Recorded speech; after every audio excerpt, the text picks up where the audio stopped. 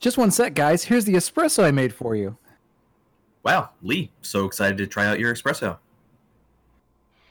Who's that? What's up? What are you guys doing? I was just making a nice espresso. Would you like... No, Lee. You'll all have to try Death Wish coffee. Kurt, isn't that the world's strongest coffee? Fuck yes, it is. Oh, man. It tastes great. Just explosion of flavor in my mouth. When I try Death Wish coffee, it feels like Jesus Christ himself washing down my throat. But Kurt, this is a lot of coffee. You must have spent a ton of money on it. And not just American dollars, but Canadian money.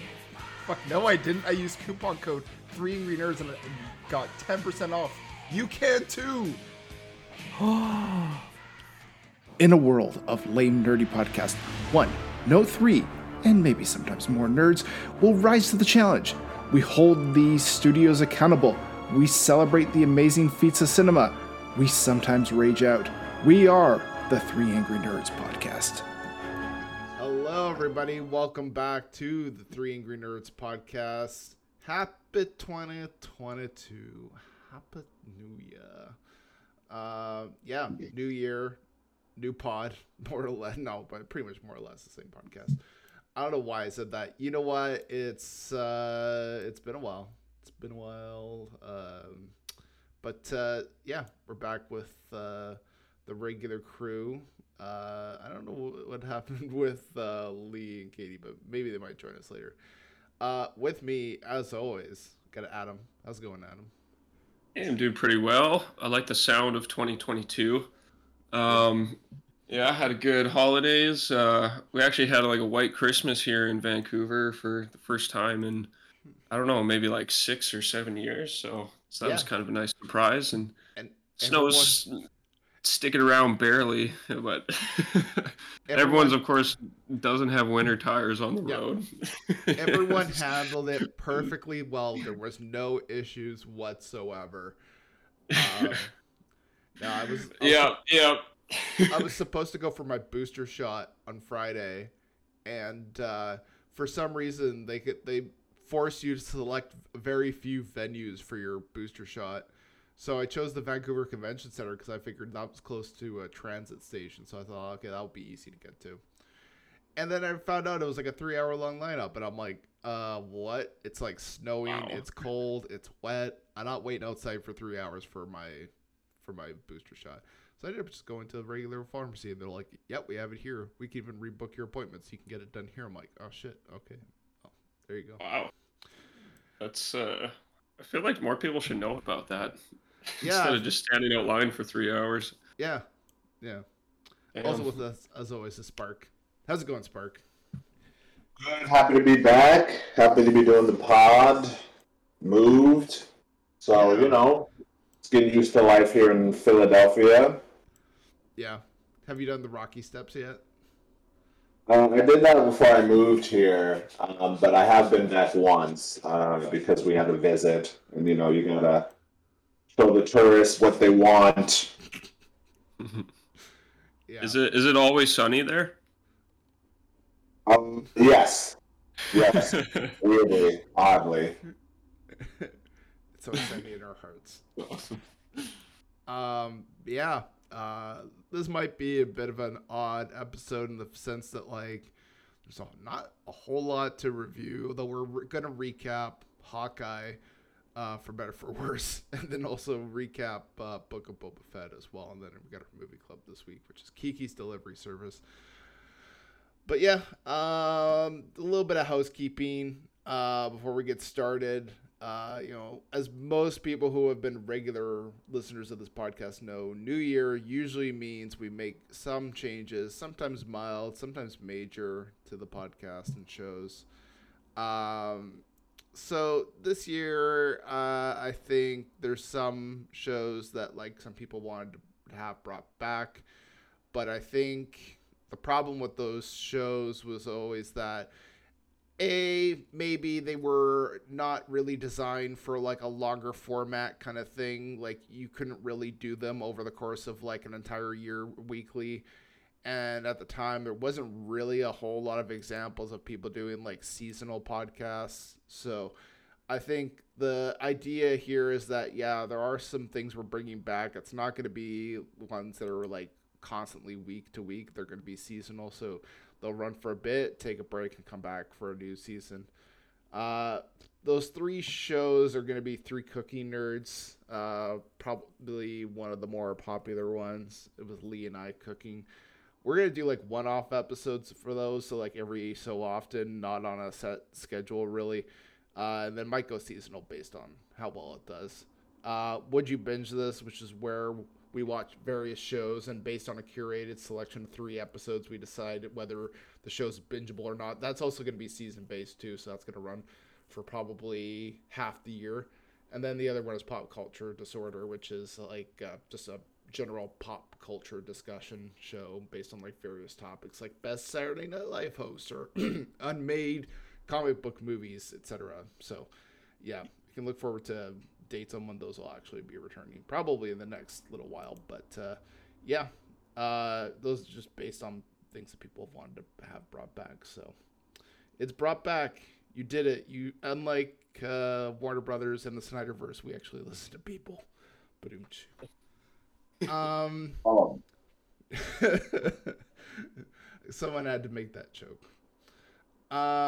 Let's get on to the news that matters, or maybe doesn't matter. I don't know. Depends on your frame of mind. But there's a rumor that Emilia Clarke, who played Kira in Solo: A Star Wars Story, will be reprising the role for a Disney Plus series. Yeah, make Solo 2 happen. Hashtag happened, I guess. I don't know. Yeah, Adam, do you care? Did you even see Solo?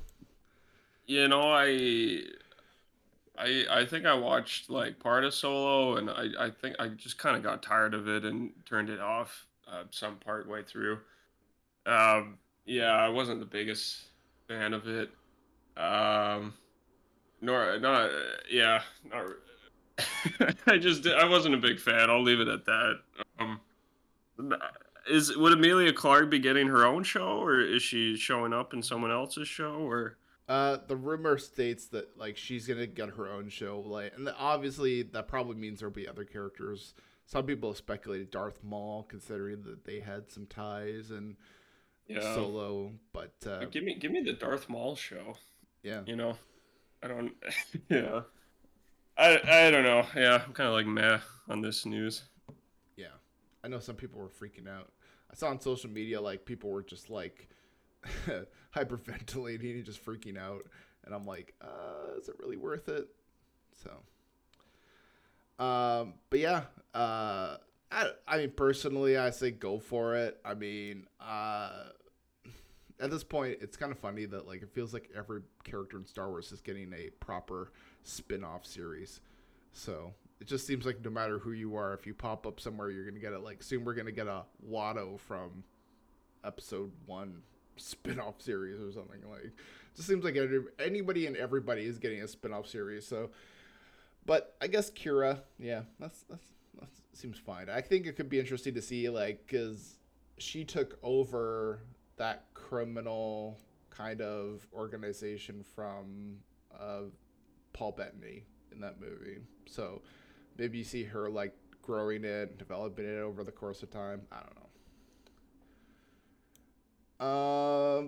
A Blade reboot is reportedly looking for an actress to play Faiza Hussein, who she's somebody who wielded the blade that Kit Harington's character gets at the end of Eternals. So, I mean, cool. And is anyone here excited for Blade? Just out of curiosity. Yeah, somewhat. I somewhat enjoyed the original Blades, and I'm kind of hoping it's a Marvel film that goes a little bit maybe darker than some of the previous ones have. So yeah, I mean, I'm hoping like for that R rating, even though I don't think it's gonna happen. But yeah, I really like Mahershala, or forgive me if that's a mispronunciation, as an actor. The first Blades were like the first comic book movies I ever saw, and I liked them, and like I was into them, and like they were violent and fun, and also I had really never seen like a black superhero at the time, so those movies aren't really touchable. Like it doesn't matter the quality that they put out because I'm in such a different place, and because of that, I'm nowhere near as excited for these as I was for Blade. But that's not their fault. There's nothing they could do to change that for me. But you know, hopefully they do it well. Yeah. I'm kind of interested to see like if it's just Blade or they put in some other characters that are maybe you know, I don't know, some characters that like could help him like kind of create like a vampire fighting team. So we'll see how it goes. But yeah, I don't know. He'd team up with Morbius or anything like that, or Well, I think they would fight Nice. Morbius, wouldn't they? Because if he's like hunting vampires, I think he would hunt right? Yeah. hunt Morbius. But I don't know. I could kind of see like I don't know. You get like Kid Harington and a few others, and together you have like a team of people fighting vampires. I don't know. I could see it. I think in like the third Blade movie, which was not a good movie, they had Jessica Biel and Ryan Reynolds helping Blade fight vampires. So I don't know. Maybe you just do that, but better. Yeah, bring back Jessica Biel. Yeah. Hell yeah. Yeah. Maybe. Yeah, sure, bring back Ryan. Make him a variant or whatever, or just from a different timeline. Yeah. It'd actually be really cool if Wesley Snipes did a cameo. Yeah. Just make him like a vampire or something that they kill like early on. Something like that. I don't know that he'd be in the first one, but I think if Blade does well, I would almost guarantee he'd be in a sequel or some sort of team up. Yeah. I don't know. Like nowadays, now that they like can load every Spider-Man into a movie, I mean, you can put two Blades in a movie. That ain't hard. Speaking of Marvel's upcoming Echo series will feature writers from Netflix's Daredevil and Punisher shows. That's a good sign, I think, because those shows were pretty well regarded and pretty well made. So I'll say bring it. Yeah, I mean, I think this also makes sense because they brought back Kingpin. He was a big dealio, and yeah, I think it makes sense that you would have Netflix show writers helping flesh that out. And I mean, I think we can all assume we're gonna talk about this in a bit, but Kingpin ain't dead. He's probably surviving whatever Echo did to him. But yeah, I don't know. I'm all for this. Adam, what do you think? Yeah, I like the sound of this because I mean I personally think the Netflix Daredevil series was like one of the best like Marvel projects I've seen in like a long time. And even the first season of Punisher was pretty good too. So I like that if they're bringing more of those characters back, that they have the writers or those writers involved in the creation of it or some of the shows that they're going to be popping up in. So yeah, this is good news. I'm looking forward to that announcement though of what exactly they're going to be doing with sort of Daredevil and Kingpin and all that, and even if Punisher's coming back or not too. So I'm very curious to see what happens there. Yeah. Yep. Sorry. No, go ahead. Oh, I saw a small clip of forget his name now. I always call him Shane because he's from The Walking Dead, but he's done a lot since. I should respect that. But he'll always be Shane to me. But anyway, yeah, I saw him just talking glowingly about that experience. So I don't think that I think he's going to be put in it, but it always feels good to hear the actor say they really want to do it. Tangentially, like I recently saw Keanu ask to do Constantine again. I'm like, well, Hey, bro. I think nostalgia is king, and anybody bring back Jonah Hex. Bring them all back, baby. Give the people what they want. Yeah. I don't know. I'm all for this. Like, just, I don't know, some good shows, and I think it's safe to assume that they'll probably throw in Daredevil as well. I mean, Spider-Man showed that Charlie Cox is still Daredevil, so nothing to say you couldn't just throw him in there too. Because I think Echo and Daredevil in the comics have a romance. So, ooh, yeah. So, I mean, we have Echo. We know we have Charlie Cox as Daredevil. So, might as well put them together. Have a match on Tinder and go on some date or something. I don't know. It's really funny to see Daredevil in bed, just, I don't know, on his phone swiping on people on Tinder. Swipes on Echo. He's like, oh, cool. I got a match. Speaking of what's old is new again, Cal Dodd, who voiced Wolverine in the 90s X-Men animated series, confirms that he's returning as Wolverine for X-Men 97. A project that I consistently forget is happening, but alas, it is. Straight up. Forgot. Straight up. Every time I see it, I'm like, what's X-Men 97? Oh, yeah, right. They're bringing back the 90s cartoon. Cool. Yeah, it's not their fault. It's my fault. I keep forgetting that it's existing, but I'm nonetheless excited. Also, too, the actress that played Rogue also confirmed that she's back behind the microphone doing some voice work for that as well. So, all for it. Although, admittedly, I think the dude that played Wolverine, like, there's no way you could replicate that. You needed him back, or else just don't. Just give up at that point. That's awesome. The only thing I'm a little concerned about the show is that it might embrace the meme a little too much. Because that show, since like it came out, has become a bit of a meme. Like, you've got that Wolverine looking at that picture meme. Yeah. I kind of hope that they don't have too many moments like that where it's just like him looking at a picture like that. Like, I don't know. I hope they don't go too deep into the memes. Like, you still have to make it a pretty good show.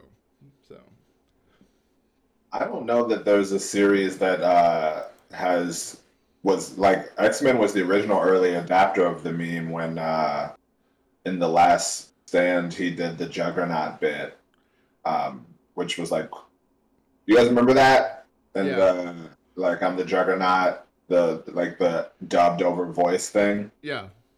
So I would say that there is almost a guarantee that if that they're going to at least give a little wink wink. Yeah. Yeah, exactly. Like, I think there's just too many memes that have spawned from that show at this point that you kind of can't really avoid it at this point. Well, that's exciting. I don't know when that show's coming out, but I want to assume late next year or late this year, maybe. Sorry, because I kind of feel like if they're doing voice work for it, probably all the animation's done, and they're just doing voiceover work for the finished animation. So hypothetically, maybe we're getting it soon. On to more rumors. There's a lot of rumors this week. Andrew Garfield will be back as Spider-Man in an upcoming project. Do it. Yes. Shut up, Kurt. Shut your damn mouth. Yeah. I was gonna say, if we were to get an Amazing Spider-Man 3, we would have gotten it back in like 2014 or whatever when the Amazing Spider-Man 2 came out. Like, Where is Ethan when I need him? I don't know, because like that movie, you know, bombed hard, and then in the box office, and they kind of canceled it, and there's everything, and now there's kind of a revival of all the, you know, Andrew Garfield stuff, because everyone liked him so much in No Way Home. So yeah. I kind of think now is like the most likely time that something like that could happen. Especially with all the other projects Sony's got going on, they could easily just throw them in there with you know, their movies if they're not going to use the Tom Holland Spider-Man. So I could see it. I could really see it happening. Yeah. I heard that on Twitter. Of course, it's all speculation, but people are saying that they pushed Morbius back again because they wanted to include Andrew more. Ooh. Which would make too much sense. I don't know if Sony's smart enough for that, but boy, if that is the reason, like, chess move, baby. I think like part of the reason like Andrew's character worked in No Way Home was because you hadn't seen him in a while, and there was those like dangling plot threads of like what happened to his character after Amazing Spider-Man 2, and then we kind of got answers to that. So I'm kind of like, do I need Amazing Spider-Man 3? Because I kind of felt like No Way Home filled in enough of those plot points that I felt fine, and also because they kind of left him in a better place, I felt also pretty good that like he was in a good space now. He was doing all right for himself. So I don't know if I need another movie with him. I felt like I was pretty satisfied with everything that we got, but I don't know. Also, I'm like not really in the business of making money for that company, so I don't know. They're probably like, screw you, Kurt. You're feeling satisfied with story elements. We need to make money. So yeah. I'll say, I think realistically, if you were to bring back Andrew, or even Toby for that matter, would probably be Secret Wars, which I feel like we're building up to anyways, because multiverse and different variants of characters. That's kind of a big thing that ties into Secret Wars. I could see Secret Wars being this big thing where, I don't know, you bring back everyone. Hell, even bring back Robert Downey Jr. as Iron Man. Just bring everybody back and just make it this big, massive movie. I can see that, but I don't know about like a proper Amazing Spider-Man 3. That I'm kind of okay with not having. But I recognize I'm in the minority on that one. So you damn right you are. Morbius, speaking of, its release date has been delayed now more times than New Mutants, with an April 1st, 2022 release date. I don't know if anyone told them that. You probably don't want to have your release date be on April Fool's Day. I don't know if that's I think it might be a bad mojo kind of thing. I don't know. I wonder if people even took the news seriously, seeing that it was on April 1st. Like, wait a minute. Yeah, you're telling me it's coming out April 1st? Sony. No. I still remember when we left No Way Home and we were talking to the Sony rep, and then Sony rep's like, see you at Morbius. And I'm like, see you at Morbius? And no. No, it's been 84 years. By the time Morbius comes out, it's gonna like feel like a 10-year-old movie.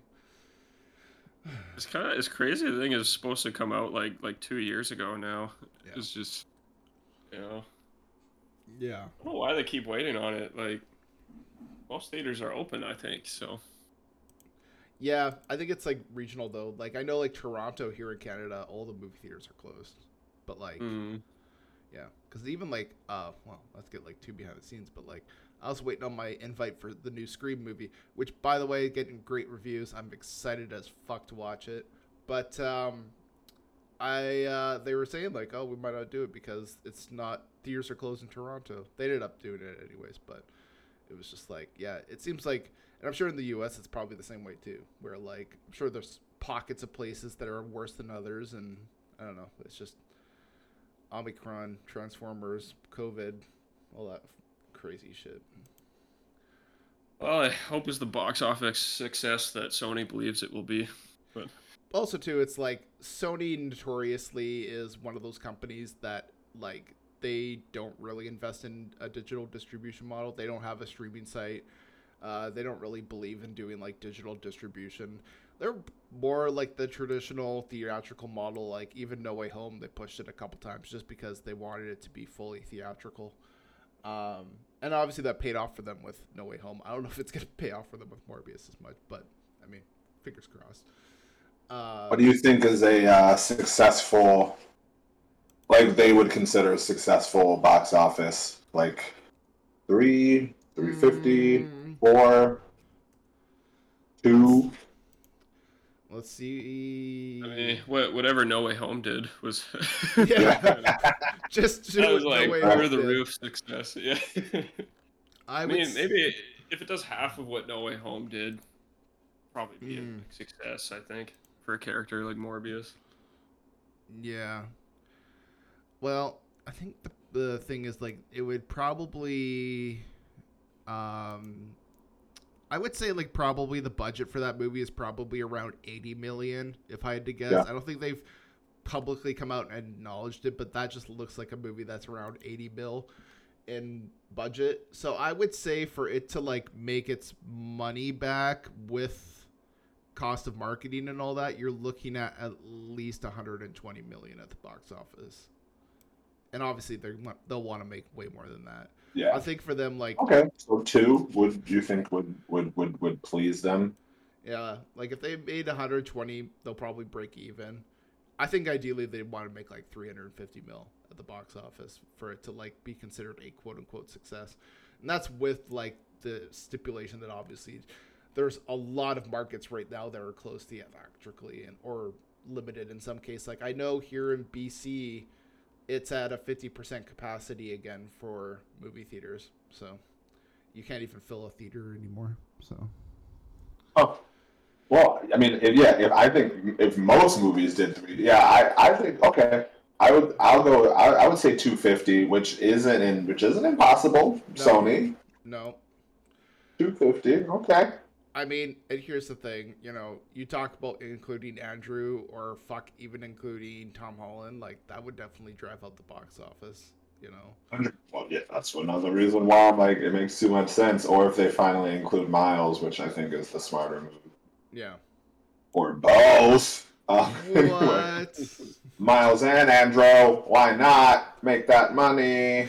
I just want like a post-credit scene where Amy Pascal comes on, wearing that weird fro that she has, and then she just starts rapping, and then all these like random characters from the Spider-Man first start showing up, like Miles and Andrew and Tom and all this, and she's just like rapping hardcore. Give me that, Sony. Just go wild with it. That's what we need with Morbius. We need to go wild. Speaking of wild, and maybe not in the best way, there's a rumor that The Flash will erase the Snyderverse movies from canon and establish a new Justice League with Supergirl and Batgirl replacing Superman and Batman. Oh boy, this got taken really well on the internet. Nobody had any issues with this whatsoever. I'm kidding. Everybody hates it. It's a fucking stupid idea. It's like the worst thing I ever read in my life reading that news. Just Yeah. like, what the fuck are they thinking? Like, you can't just I know. I don't know where to start, but like you have Henry Cavill, a great actor who's been wanting to do another Superman movie for a while. Yeah. And they just haven't been doing anything with him. And now you're gonna replace him with Supergirl, just some new that you're introducing in the Flash. Batgirl's replaced by. It's like you can't have a Justice League without Superman and Batman. I mean, those are like the two main staple characters of DC Comics. So it's just. Yeah. I mean, I guess they do have a Batman in, the Batman, which is its own separate thing. But he's not going to be crossing over with the DC EU. Yeah, so I don't know. I hope I hope it doesn't really decanonize it like they're saying. I hope it's more just kind of maybe they're going on their own kind of timeline or establishing a kind of separate timeline from the Snyder cut. Because it's just like why. It's kind of it's also a little, I don't know what the word is, like kind of petty, I guess, to use like the Flash's film just to kind of decanonize and erase stuff. It's like it's not a very good use of what I think a Flash movie could be. Yeah, there's just so many things wrong with this. There's so many bad decisions being made by the whoever's in charge of DC Comics over at Warner Brothers. It's just hard to be a DC fan these days. Yeah, it really is. Yeah. I don't know. Like, here's what I just don't get. Like, okay, maybe you can't bring back Henry Cavill and Ben Affleck. That's totally fine. I get it. It sounds like maybe there's some issues with Henry Cavill behind the scenes with him and Warner Brothers. I saw some scoopers or whatever saying that like apparently there's some issues that are not entirely on Warner Brothers that are preventing him from coming back. I get that with Henry Cavill. And then Ben Affleck, obviously, he's kind of said he's done with the role. I get that there's reasons why you can't bring back those actors for that role. But what I don't get is why they don't just recast and bringing them in. And instead they're like bringing in Batgirl and Supergirl. And like, yeah. I don't. They're kind of recasting, but they're making them female, you know? I guess, but like they're still different characters, and like I don't know, like nothing against Supergirl, but she's not Superman, like completely different character. And same thing with Batgirl, she is not Batman. And I'm not trying to be sexist, but I'm just saying like those are different characters. Like Batgirl's origin, who she is as a character, is completely different from Batman. So I don't know, it just seems moronic on almost every level. And again, I understand that there might be reasons why you can't bring back those actors, but there's a better way to handle it. And I think how they've handled it is just fucking stupid, to be honest. So it's been handled really poorly. I mean, from my understanding too, I think Henry Cavill, he wants a little more money, and he wants a little more creative control and some more assurances, which is kind of fair given what they did to him in the Justice League theatrical release. Like, if I was Henry Cavill and I watched that movie and I saw the fucking CGI they did on my face, I'd be like, okay, I need to be, you know, if we're doing another one, I need to kind of, you know, to sign off on a few things here on this project. Mm-hmm. And, you know, with Affleck too, yeah, he said he was done with the role after he did Justice League, you know, that being the theatrical cut. Yeah. But, you know, Snyder called him to say, hey, would you mind coming back? And he said, for you, man, yes, right away. And he did it, you know? So I think he's more done with Warner Brothers Studio, not so much the character itself. He is going to be in this Flash movie. And something that does give me hope is that I think he did say in an interview that some of the scenes he did for the Flash is some of his favorite he's done as Batman. Yeah. Now I don't know if that's just PR he's paid to say, or if that's genuine. That makes me hopeful. But yeah, I just think, I don't know. I mean, I'd be like, make it work, you know. Just there's ways that they can make it work, and instead they're just trying to kind of erase and just do new things and replace people, and it's a mess. Yeah. Well, you know, replacing people always works out so well, right? Yeah. Well, maybe they need to replace some of those Warner executives. Maybe Discovery will finally do that when they take charge this year.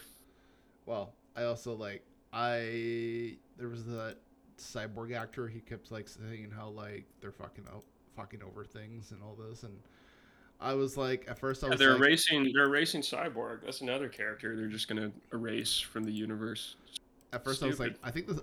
I mean, I don't know the situation, but I just saw that. I'm like, it feels to me like somebody just being a little pissy.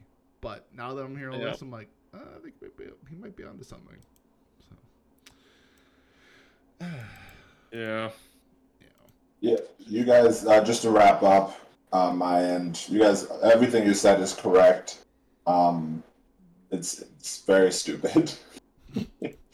And oh my gosh. But I will say, I mean, that makes no sense, right? Because the only time they've introduced Batgirl was Alicia, you know, shout out to her, and then the failed TV show. So, and neither of those were well received.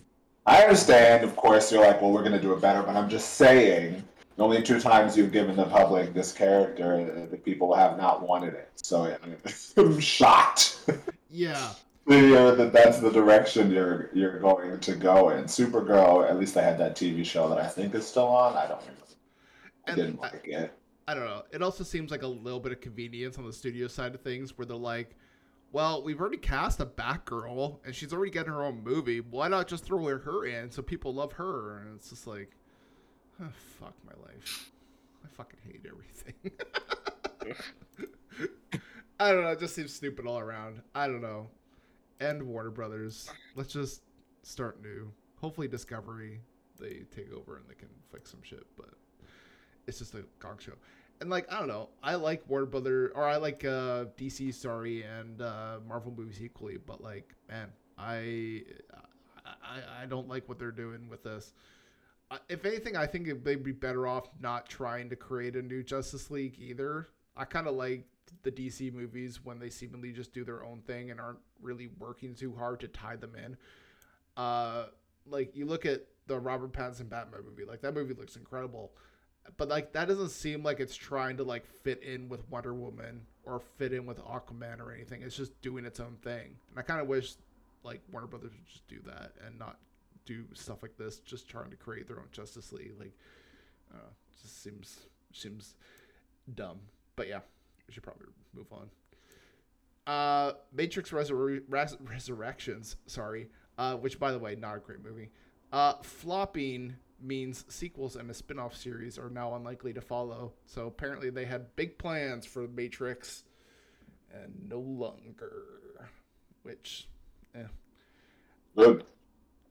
I don't know.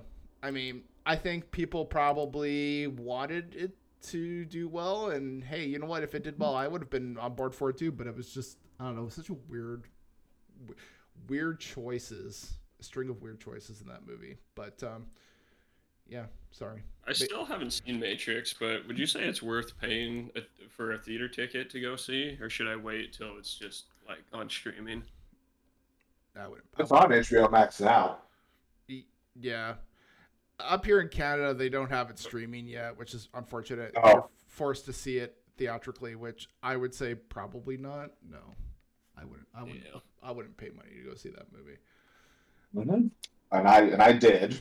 And it sounds like it was regret on your part for that. Yeah, dude. I mean, I could have watched it day of release on HBO Max. And I'm like, no, it's The Matrix. Like, I want more of these. Let's go see it. And then Lana or Elena, she really, like, it's okay. What I said this on Facebook, so I'll just, and people. So Spider-Man No Way Home feels like a movie that was made by people that love its fans and wanted to give them something special. And The Matrix Resurrections feels like it was made by people that hate its fans and kind of wanted to destroy whatever connection the fans had to the art by like pretty much doing nothing that they liked about the first 3 movies. It was the opposite of a love letter, which like it's your stuff. You get to do what you want, but look what happened. It also seemed like, I don't know, there's a few points in that movie where they make jokes about, like, there's a in-universe Matrix video game that they keep using with, like, some meta jokes about, like, rebooting movies and stuff. And there's one point where they're like, well, they were going to make it whether you did it or not. And I'm like, that sounds like this. And it just sounds like Lana Wachowski did it because, I don't know, maybe she wanted to do it on her terms, but still, it's just like... That's exactly what happened. That's like... Which I thought was weird that the studio was like, yeah, that's... Anyway, yeah, that's what I was told after reading, that they kind of came to her and was like, we're making a new Matrix. You can get in or get out. Mm-hmm. Yeah. And honestly, looking at the end product, I'd be interested to know what their plans were without her. Yeah. Because it sounds like I get the impression she almost did it as like a fuck you to the studio. Like, yes. She didn't want to do it, but at the same time, she realized that somebody else would have done it, and it was like, well, I get better do it. But then also she didn't want to do it. It just, I don't know. It's a weird thing. Anyways, don't go watch Matrix Resurrections. And you know what? I'm glad it flopped, and I'm glad there's no sequels or a spin-off TV series because probably wouldn't have been great either. But, yeah. The only thing that I will say I did like about that movie, and it was a little bit of a pleasant surprise, and this is a bit of a mild spoiler, but like they did give a lot more to Trinity in this, especially in like the back half of that movie. And I was like, oh, that seems very like progressive to give the female love interest for the original trilogy some like more interesting stuff to do. So I don't know. That was actually, I don't want to. I didn't like that, not because it's a woman, relax, but just because it didn't make any sense in the story. There was no build-up whatsoever to it. No. It just felt like at the end, she was like, And the women do it. And I'm like, bro, if you would put it in the movie, cool. But the way you did it, it felt like it literally was just to upset people. Like, and we haven't discussed this at all, but look what she can do. Like, bro, get the I admittedly was like tuning out on that movie. Like, I think I was making dinner while I was half watching it. And then at the end, there's a point where like Neo tries to fly or something and he can't fly because I don't know, he just can't fly for some reason. I don't know, that's ever explained. And then Trinity's like, don't worry, I can fly. And I'm like, oh, that's kind of cool, but also it doesn't make sense because Neo's flown before, so I don't get this. I don't know. Anyways, that movie, it's on HBO Max. You can watch it if you want. Probably you don't need to or want to. Speaking of frustrating things, the legal dispute over Friday the 13th and Jason Voorhees is reportedly over, but not yet fully resolved. This comes from Larry Zerner, who was an actor in Friday the 13th Part 3. He's now a lawyer, and oftentimes he chimes in on the legal situation of this franchise, which basically kind of boils down to the original director is claiming that he owns the rights to the franchise, and then the writer of the original movie claims that he actually has the rights of the franchise, and they kind of went to court, and it's now settled, and it looks like there's really no way to reappeal it, but it's kind of left things in a weird position where basically both of them can't make their own separate movies. If either one of them wants to make a movie, they have to work with the other one because the writer owns the U.S. rights and basically all the origin story and all that. And then the director owns like hockey mask wearing Jason, but basically still would need permission from the writer to make any movie. So they'd have to work together. And I don't know, they were seemingly at each other's throats during the whole legal process. So I don't know if they would ever come together to make something work, but something tells me they might want to because, I mean, Sean Cunningham just turned 80. Victor Miller's around the same age. Like, I don't know. I'm kind of a little worried that, like, might just never get a Friday the 13th again. And that would just be very sad and depressing. And I know some people don't care, but I would care. The Boys Season 3 to premiere June 3rd on Amazon Prime. Finally. Hell yeah. Although it seems like a bit of a wait. Like, I thought it would have come sooner than that. Yes. But, yeah. I mean, I think them putting it to June, like, I'm guessing there's other stuff. Like, I know they have Marvelous Mrs. Maisel, and I'm sure they have other shows to, like, that they have to work with as well. But I was just like, oh, really? June? Seems like a bit of a wait for a show that, like, I felt like, when was Season 2? Like, it felt like it was a long time ago at this point. And Season 2 felt like it was a long time after Season 1, too. Yeah. They take their time, apparently. They I think they're working on, like, a spin-off show for The Boys as well. Yeah, they are. I don't know if that's supposed to come out the same year or not, but... So, it was September 2020 that they released Season 2. So, it'll be, like, just shy of 2 years. Wow. Whereas Season 1 to 2 was actually only a year in between, 2019 to 2020. So, yeah. Although the trailer that they showed off announcing the date was kind of interesting. It had the Superman character, the guy that's like a bit crazy. Oh, Homelander? Yeah. They had him like smiling, but clearly he was a fucking like ticking time bomb of psychopathness. So I was like, can't wait for him to go like full evil. Yeah. Evil Superman. Like, yeah. He's losing it. Yeah. Yeah, him versus his son. I'm very and then their Wonder Woman and like I can't wait. And then the chick that's exploding bruh, come on, boys. Yeah, I totally forgot about that. I'm like, oh yeah, there was like that politician chick that was blowing up heads. Like, yeah, where are they taking that? I didn't even watch like a recap. That's how long I've been waiting for this. I'm so excited. Yeah. No, Homelander is his name, yeah. And like, I really hope they like do more with his characters. I think he's one of the better characters. He's had some weird shit, like, I don't know. He had that person who was the shapeshifter turn into like his kind of pseudo mom figure, and I was like, what the fuck?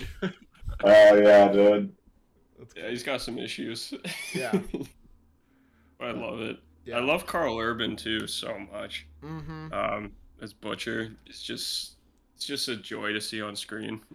The only thing I'm a little like, I kind of wonder if they're gonna release it weekly, like they did with season 2, or if they're just gonna like release it all at once, like they did with season 1.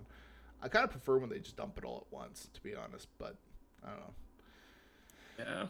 Yeah, I hope all at once. I think season 2 it was something like the first 3 episodes were all at once, and then it was weekly. Yeah. I don't know. Yeah, we might do something similar. Just give it to us. Just drop it all. Yeah.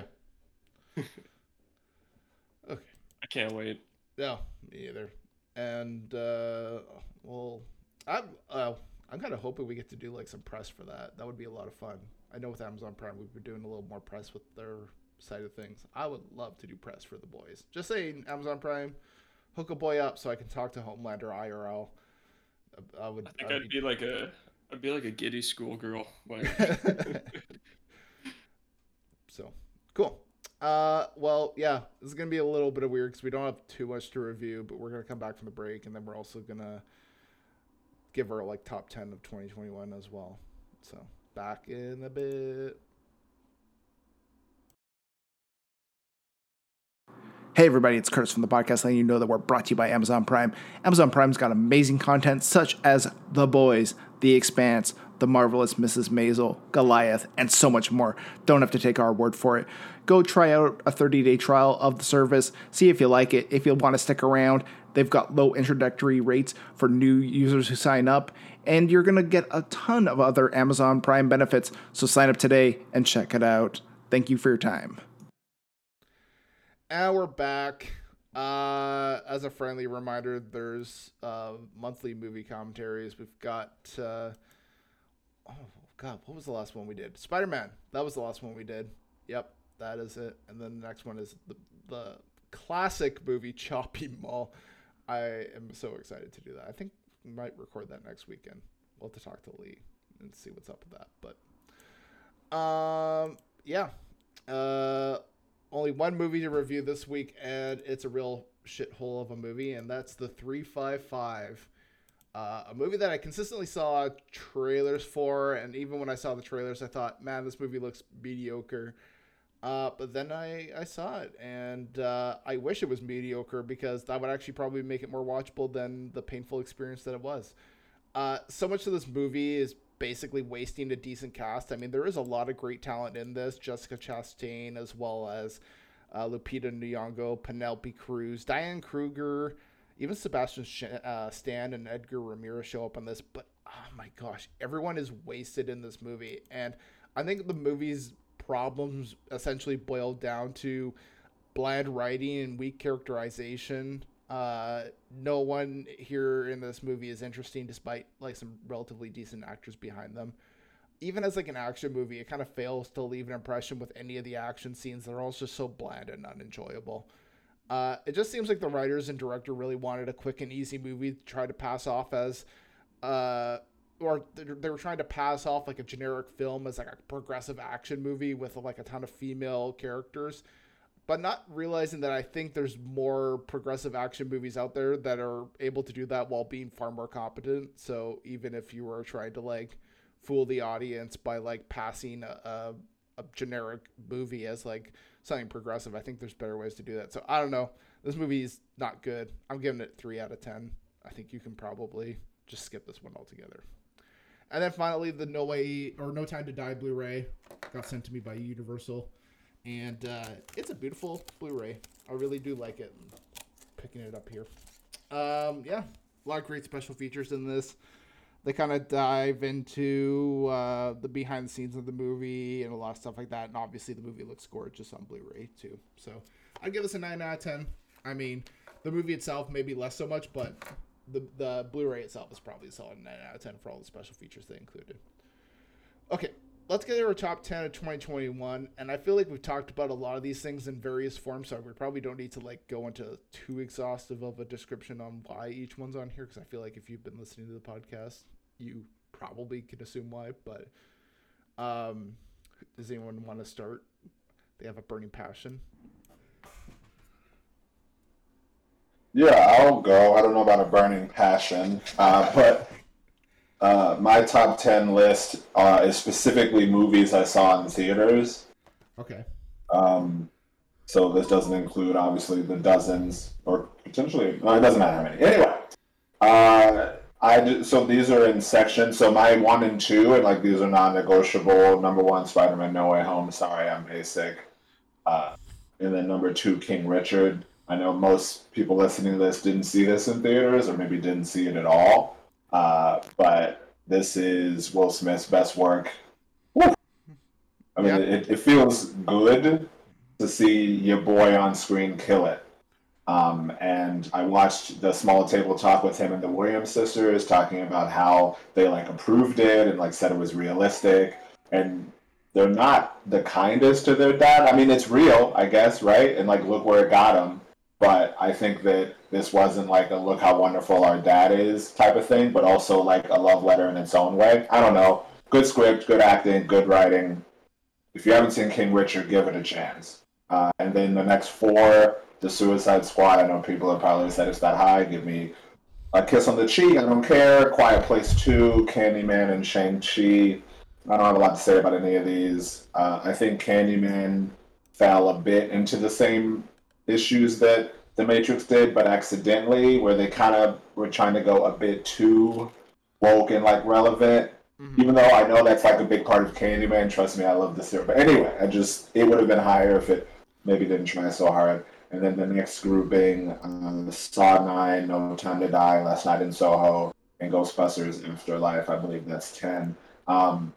Real mixed reviews on Ghostbusters Afterlife. I think it's great that they dove balls deep into the nostalgia and the fan service. Mm-hmm. And I'm not saying it's the best movie, but like I grew up kind of not a huge Ghostbusters fan, but I enjoyed them, and so to see something that felt so much like the old ones as opposed to the 2016, 15, I don't know what date movie.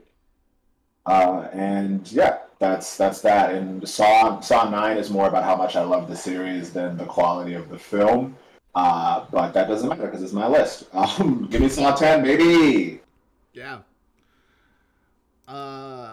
Adam, why don't you go next? What was your top 10 for this year? Nice. Okay, so my top 10's kind of a combination of movies and series. But now it's only the stuff that I've seen though this year. So like I really want to see King Richard. Haven't seen it yet. But yeah, there might be some movies missing on this list, but just because I haven't seen them. Yeah. Anyway, so number 1, I got Red Rocket. I believe Kurt and I both saw this and reviewed this movie on an earlier episode.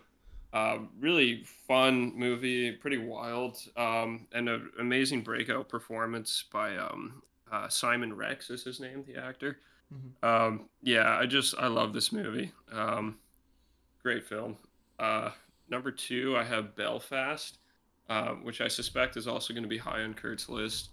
It's a really just charming, nice movie that was really relevant, I think, to kind of modern times now, like given the fact that they're for different reasons in the movie, you know, they're kind of like on lockdown, quarantine, and things are unsafe, but it's kind of like, you know, life just goes on, and they still have fun, and it's just I really like the message of the film. It's really well done. Number 3, I have Zack Snyder's Justice League. Yes, the true and only version of the Justice League film.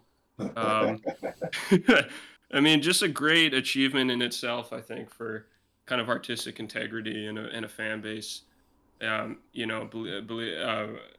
for its director who was wronged in the midst of a family tragedy. And it's just, you know, the movie itself, even though it's 4 hours, I've seen it probably 4 or 5 times, and I never get bored. and it's split up into parts too, so you could watch it like as a series if you want as well. But yeah, give me more Restore the Snyderverse. Number 4, I have a series here, the Mayor of Easttown. This was like a HBO Max series, Yes. starring Kate Winslet. Really, really well done. Sort of murder mystery type series. She's a small town detective and kind of solves the case on her own. Really well done. I would strongly recommend it. Anyone that likes, if you liked, True Detective or those kind of shows, like definitely check this one out. Number 5, I got Pig. Now, Nicolas Cage tends to make a lot of bad movies, but every now and then he gives a knockout performance, and this is one of them. Pig is pretty amazing. Some of the best acting I've seen from Nick Cage in a while. There's just some really great moments of dialogue in this film. I absolutely loved it. I can't wait to watch it again. 6, I got Squid Game. Squid Game, I loved it the whole way through. Every episode, I was on the edge of my seat, except for the last one. I think that personally they dropped the ball with the last episode. I don't think the payoffs are quite there. If it was, this might have been like number 1 or 2 on my list, but I still just for the ride of watching the show was really good, and really unforgettable. Nice. Number 7, I got Witcher: Nightmare of the Wolf. So this is an animated movie. It's kind of a spin-off from the Witcher series, which I think is better than both seasons of the live action series. A lot of action, a lot of good twists and turns. Definitely don't sleep on this one. Number 8, I got Tragedy of Macbeth. This is the new A24 film by Joel Coen, I believe, one of the Coen brothers. And it's probably, I have to say, it might be the best performance I've ever seen from Denzel Washington. Also has, what's her name? What's her name? I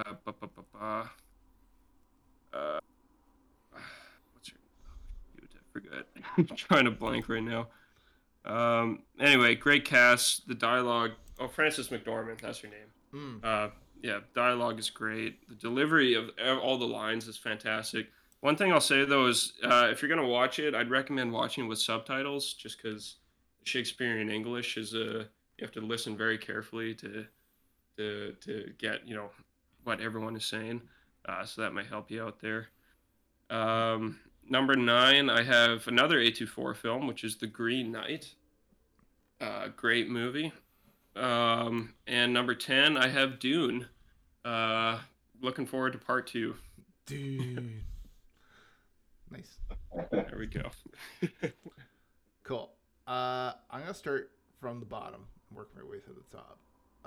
Number 10, The Forever Purge. I had a lot of fun with this movie.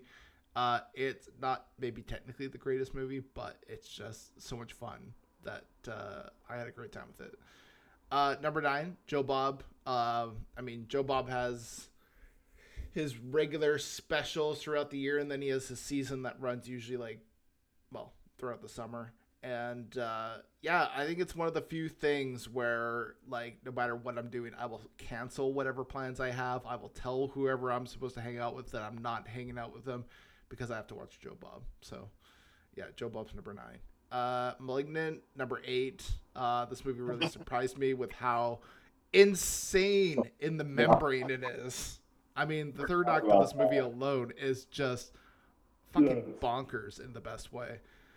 The Suicide Squad, number 7. This movie was a lot of fun and redeemed the Suicide Squad, the original, in a way. So that was a lot of fun. Another series, Midnight Mass, that was on Netflix. That was a really great show. And it was one of the few shows on Netflix that really left an impression with me this year. Not all of them do, but definitely Midnight Mass did. Number 5, Judas and the Black Messiah. That was just a really well done movie. Really left an impression. Number 4, The Green Knight. I've talked about that movie before, but just a fantastic movie from start to finish. Number 3, Spider-Man No Way Home. Fucking you know why. Because it's probably the best comic book movie of last year by a long shot. And number 2, Halloween Kills. I mean, I'm a sucker for a great slasher movie, and Halloween Kills kind of in a way kind of said, like, Scream says you can't do a modern slasher. We've poked fun at it to death. And then Halloween Kills says, hold my beer. I'm going to fucking show you how it's done.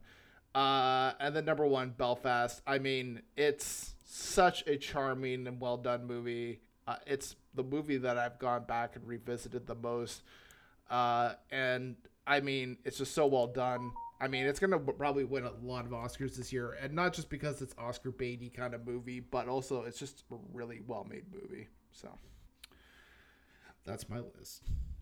And you know what you're not going to see on my top 10 of 2021 is Hawkeye and Book of Boba Fett, which we're going to talk about when we get back after the break. Maybe the bottom 10. Hey, Spark, have you listened to the newest album by Smash Mouth? No, I haven't gotten my copy yet. Oh, man, it's the bomb. Oh, I heard they were going to use this for that new movie with Mike Myers, Shrek. It's okay. I mean, it's no walking on the sun, though. Ah, a ghost. I'm the ghost of streaming future. What's streaming? You can magically play any song you want on almost any device. It's pretty cool. In fact, Amazon Music offers a 3-month trial for new users to check out its vast selection. Amazon? Like the website that sells books? Yes! In fact, take a look! What's this? It looks like a remote control, but from the future. It's a device that you can stream on. In fact, why don't you go to http://getamazonmusic.com/3angrynerds so you can try the service for free for 1 month. If you don't like it, you can unsubscribe at any time. Wow, there's a lot here. Yeah, there is. What's dubstep? All right, we're back. Yeah, we're gonna finish our recap of Hawkeye episode 6. I want to say, I don't know, the last episode of Hawkeye. You know which one. We're gonna start our recap for Book of Boba Fett, and then we're gonna do our movie club this week, which is Kiki's Delivery Service. Hawkeye episode 6. Ending things on a convoluted and just, I don't know, jam-packed, but not in a good way, I would say. Because I think in the previous episode's recap, I mentioned how there was just so much going on, and I didn't know how it was going to wrap up all the storylines in a cohesive and sensible manner. And then you watch Hawkeye episode 6, and then you're like, yeah, you didn't really end it in a pleasing manner. There was still a lot of question marks I had, and even the stuff they did resolve didn't really feel overly great. But hey, you know what? Forget all of that, guys, because Kingpin's back. And you're going to forget everything because you were so excited for Kingpin, right? Right, Spark? Right. What did you think of the season finale of Hawkeye? I mean, I'm glad it's over. There were real moments. Like, I liked the paratrooper. Nope, that is not even close to the right word. The live action role play LARP. There it is. The LARP team. I liked them. Clayton English is a stand-up comic that I've met in real life, so to see him on screen was fun. But unbiased, I thought that was a fun little addition to the show, and I'm looking forward to some throwaway role they get in a movie soon. Kate, I really like the actress. Hawkeye, Jeremy was great, and I really like that they're building something with his wife. That this is fun. I like the idea of a kind of woman in the chair, little tag team role we got there. So there are parts of this thing I liked, but you know, I like Snickers and I like sugar cookies and I like broccoli. But you put that together, how's it gonna taste? And I think that was Hawkeye for me. Bits and pieces I really enjoyed, mixed into a batch that I will not be eating again.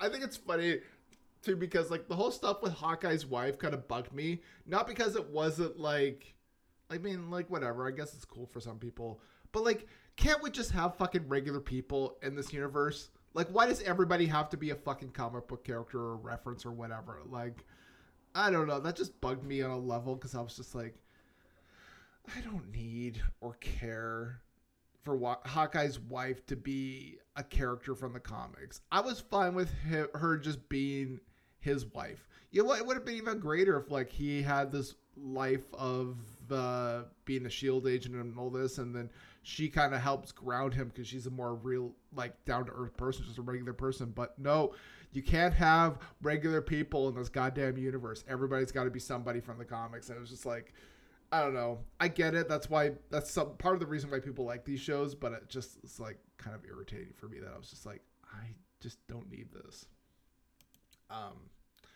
Yeah. I agree with you about the meshing of these things that are probably pretty good, but like I think it's like a cohesive package. It just, I don't know, kind of fell apart. There's a lot in this that was sort of, I think had you had more time to dedicate to those elements by themselves, it would have been fine. Like had you had less on like the Tracksuit Mafia and like Kate's mom and all these other characters, you could have probably focused on the Kingpin and had that be a great story in and of itself. But it felt like they were rushing through Kingpin's storyline just because even though they wanted to introduce him and make him a character in the show, they also had all these other things they had to resolve. And it just felt like they were just poorly mismanaging all of the characters and storylines in this. So, I don't know. Yeah. And even like by the end, I was like, it felt like things got wrapped up a little too neatly, all things considered.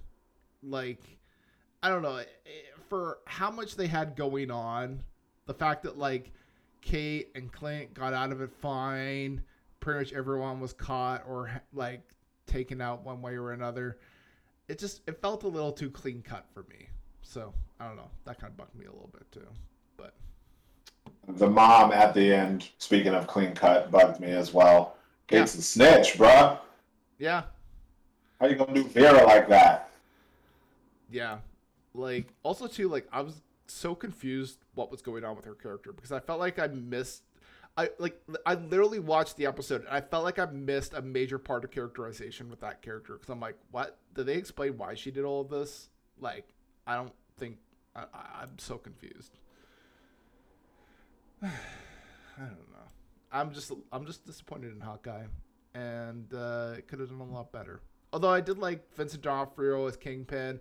I did think that was cool. But again, just it felt like it was a party that was already at capacity, and then you just bring one more person, and you're like, this party's already at capacity. We don't need any more people. And then they bring one more person anyways, and you're like, we didn't need more people. That's what it felt like. It felt like we had too many people at the party. And Kingpin, he was cool, but he was just one person too many at that party. Spark, what would you give Hawkeye, both this episode and the season, a score of? I think this episode was somewhat of so I comparative to the rest of the episodes, I'll give this like a 6.5, 6.75. Because the scene at the ice rink, dude. Well, don't nobody have got. I mean, anyway, like, but it's just like you have to just accept it, and then once you, much like Christmas, it is very easy to tear apart. But if you just get into the spirit, it can be quite fun. So I will excuse the skating rink thing and say that it actually was a joy once I was like, fine. The show itself, 4. Yeah. Solid 4. Man, I'm gonna be slightly more optimistic, and I don't know why. Like, I don't feel like the show deserves it, but I'm gonna be slightly more optimistic. I'll give this episode a 6 out of 10, and the whole show I'll also give a 6 out of 10. And I don't know, it just wasn't as good as it could have been by a long shot. But you know what was maybe potentially even worse than Hawkeye? Book of Boba Fett, baby. Because you know what happens when you take a cool character and just make a very mediocre show out of him? You just make that character not cool anymore. And that's what they're doing with Book of Boba Fett. A character that I think most people think is pretty cool.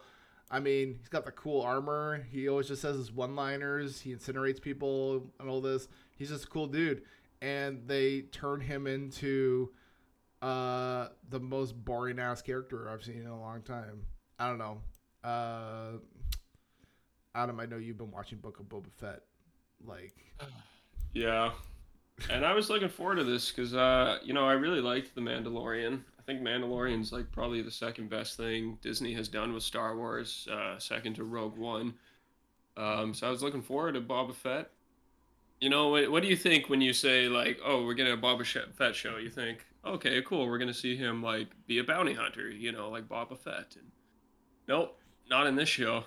Nope. In this show, we see Boba Fett learn the tribes and traditions of being a Tusken Sand Raider. And, and being a little landlord and not really doing much. Like, the plot just moves so slow. Yeah. Part of, like, too, I think, like, the actor who's playing Boba Fett, like, he's so flat and so two-dimensional. Doesn't really have any charisma at all. It's like, which is, like, compared to Pedro Pascal, who had a lot of, like, humor and charisma in how he played the character. And Boba Fett's just so, just nothing, I don't know. I also think, too, like, I don't know. Like, I'm fine with flashbacks. I should reiterate that because some people will be like, you just don't like the show because you don't like flashbacks.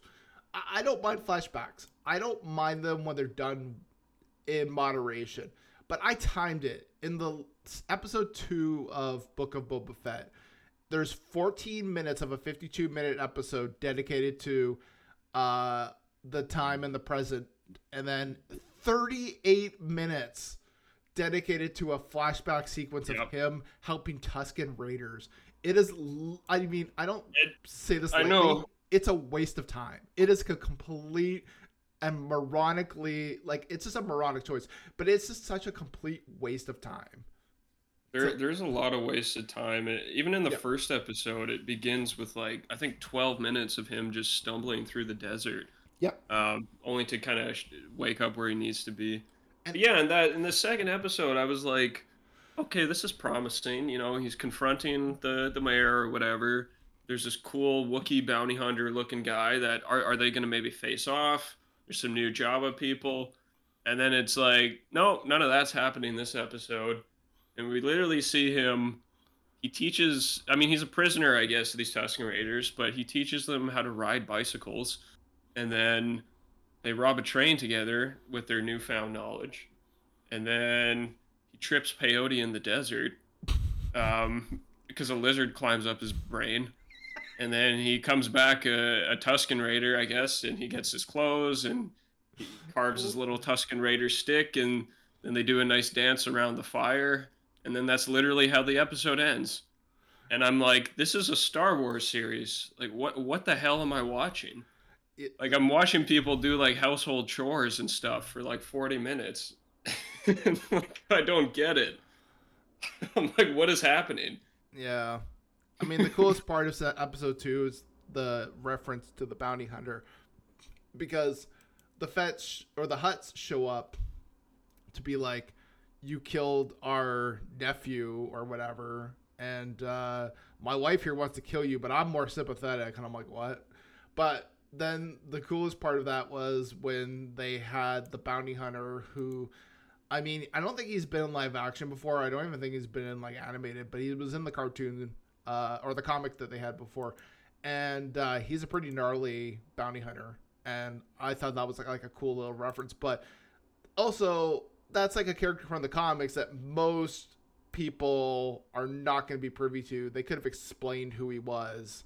Like, even had Boba be like, oh, the bounty hunter, blah, blah, blah, the one who fought Obi-Wan Kenobi, like, gives some sort of background to that character. But instead he's like, oh, we're not here to be in the gladiator ring. And I'm like, what? Like, you didn't explain who the character is. And I think you kind of needed to. So, I don't know. I mean, I'm hoping we see more of him. Like, I hope that's not all for the series. I mean, they better be. I think that what they're setting up is that, like, the Hutts are going to start sending people to take down Boba Fett, but like just make that the show. Just make the present day the show. I don't understand. I kind of hope we. I don't know why we need this parallel flashback like storyline throughout the whole season. I really don't. I don't want it. I just want end of the show. The stupid fucking lizard thing that went in his brain makes a comeback, and like he sneezes, and now comes this giant fucking lizard or something. I don't know. Just go fucking stupid with it. Why not? I mean, the fact that like the lizard crawled into his brain, I was like, what? What are we doing here? Like, I have many life questions now about what got us to this point. This is how drugs work. You ingest another animal that. I just want like some dumbass who's like watching that show to be like, I'm gonna go find a lizard now. Let it go up my brain. Anyways, I just can't believe that's how the episode ended, though. Yeah. Hopefully, we ditch the flashbacks and get to something more substantial. I mean, I don't know. There's rumors that Han Solo shows up. There's rumors that Kira is gonna show up. There's all these rumors of people showing up, and I'm like, I could care less because I probably won't even make it to the finale at this point. Like, I'm just done with the show. What would you give scores to the first two episodes, Adam? 4 out of 10, both of them. Oof. Yep.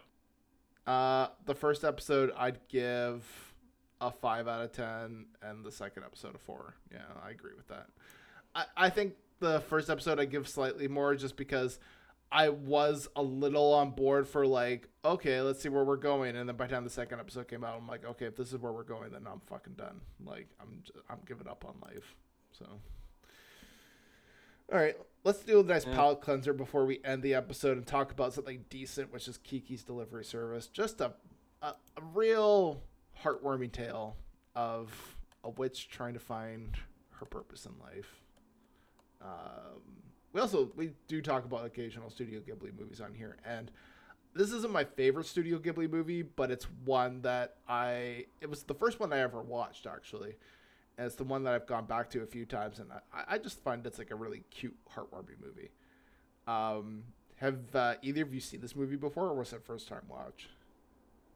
You know, this was actually my first time, and I'd seen a lot of Studio Ghibli movies before. A big fan of the studio, but this one just slipped my radar, so I was really happy to watch it. Yeah. I had seen this before. Nice. What do you guys think of it, just in general? I guess I'll go first, sir. Yeah, I really liked it. It was, as you say, super charming, super nice. I mean, the animation is just beautiful, like especially the cityscape and like all the buildings. It looks just like this beautiful watercolor painting. Other than like everyone's just so nice in this movie.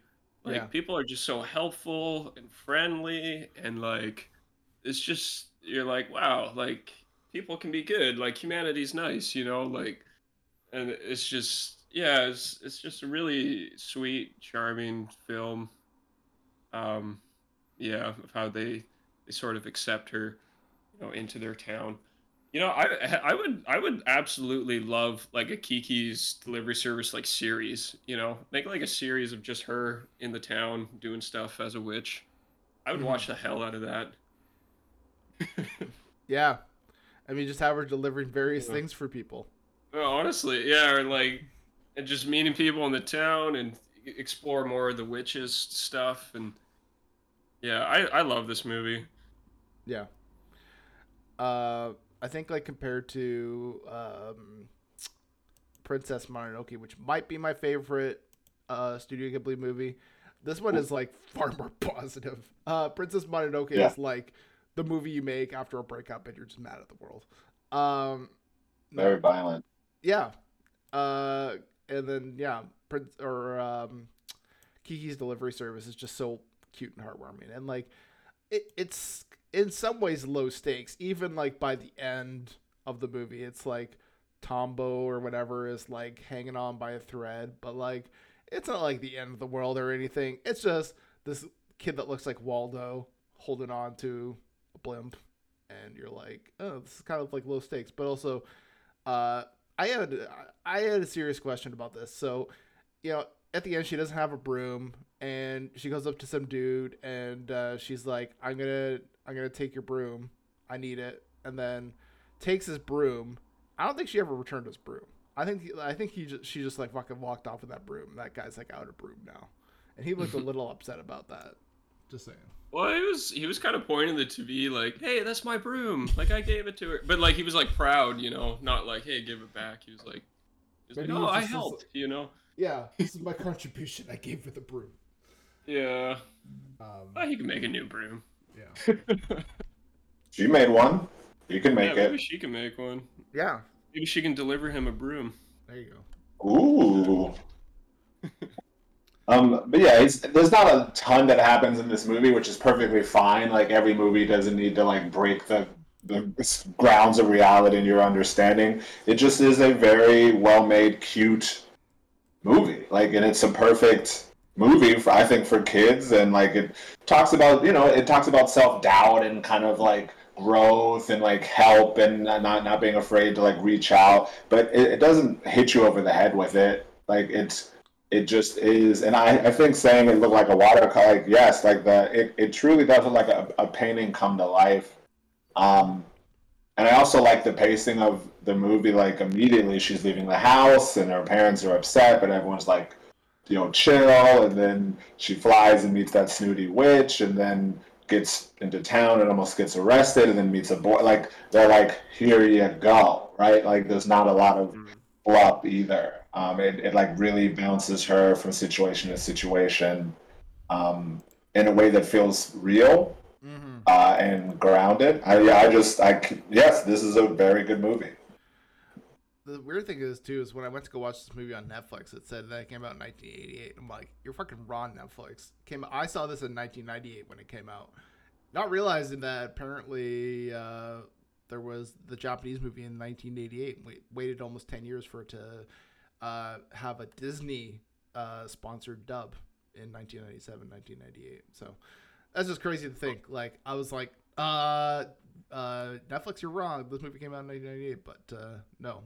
For some parts of the world, it came out in 1988, well before. So that's very impressive then for its time. Like, everything holds up so well. Like, this movie could have just came out this year. Like, yeah.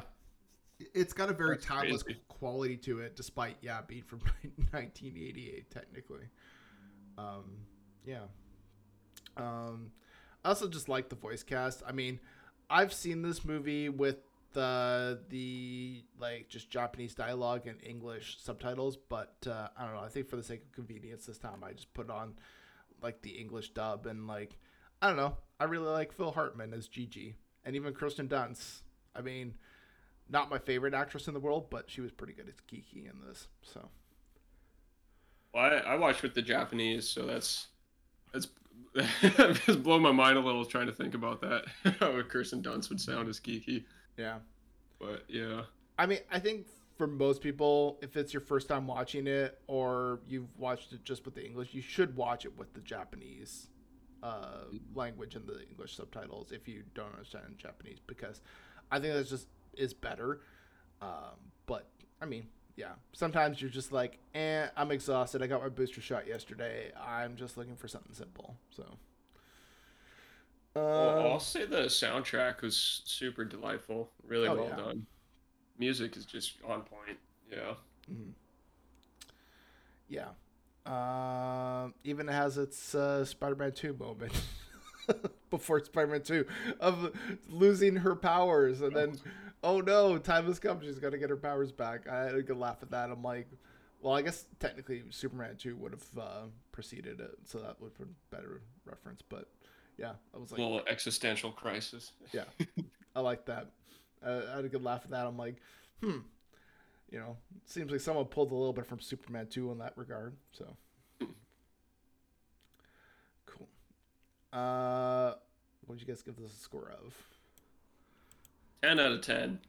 Ooh, that's a good way to start off the new year. What about you, Spark? Yeah, I'll go 9. I'd say Howl's Moving Castle is a 10 for me. Yeah. So it's not as good as that, but boy, is it fun. Yeah, I'm gonna go 9. Nice. I'll go with a 9 as well. I do really like this. I think there are some Studio Ghibli's movies that I place above this, but I think this one is just so innocent and fun that like I still enjoy it. Even if again it's probably not the most engaging or most complex of the plots. I think it doesn't always need to be, and I think it shows that you can even just go for simplicity and still make it work. So cool. Well, Spark, it's your choice for movie club next week. Do you have a movie in mind, or are you gonna? I just watched. No. Okay, I'm gonna put maybe Love and Monsters, but because I just watched that last night and I found it pleasantly surprising. But I'll decide by the end of the day. But if you don't hear from me, it's Love and Monsters. Okay. Which is on Amazon Prime. I don't know where it would be. Anyway, yep. Is that with Dylan O'Brien?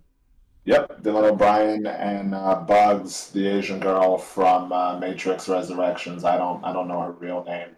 Oh yeah. But Liam Hemsworth is in it randomly. Yeah. Yeah, exactly. Okay, well, we might do that. We might not. We'll find out next week. All right, everybody. Bye for now.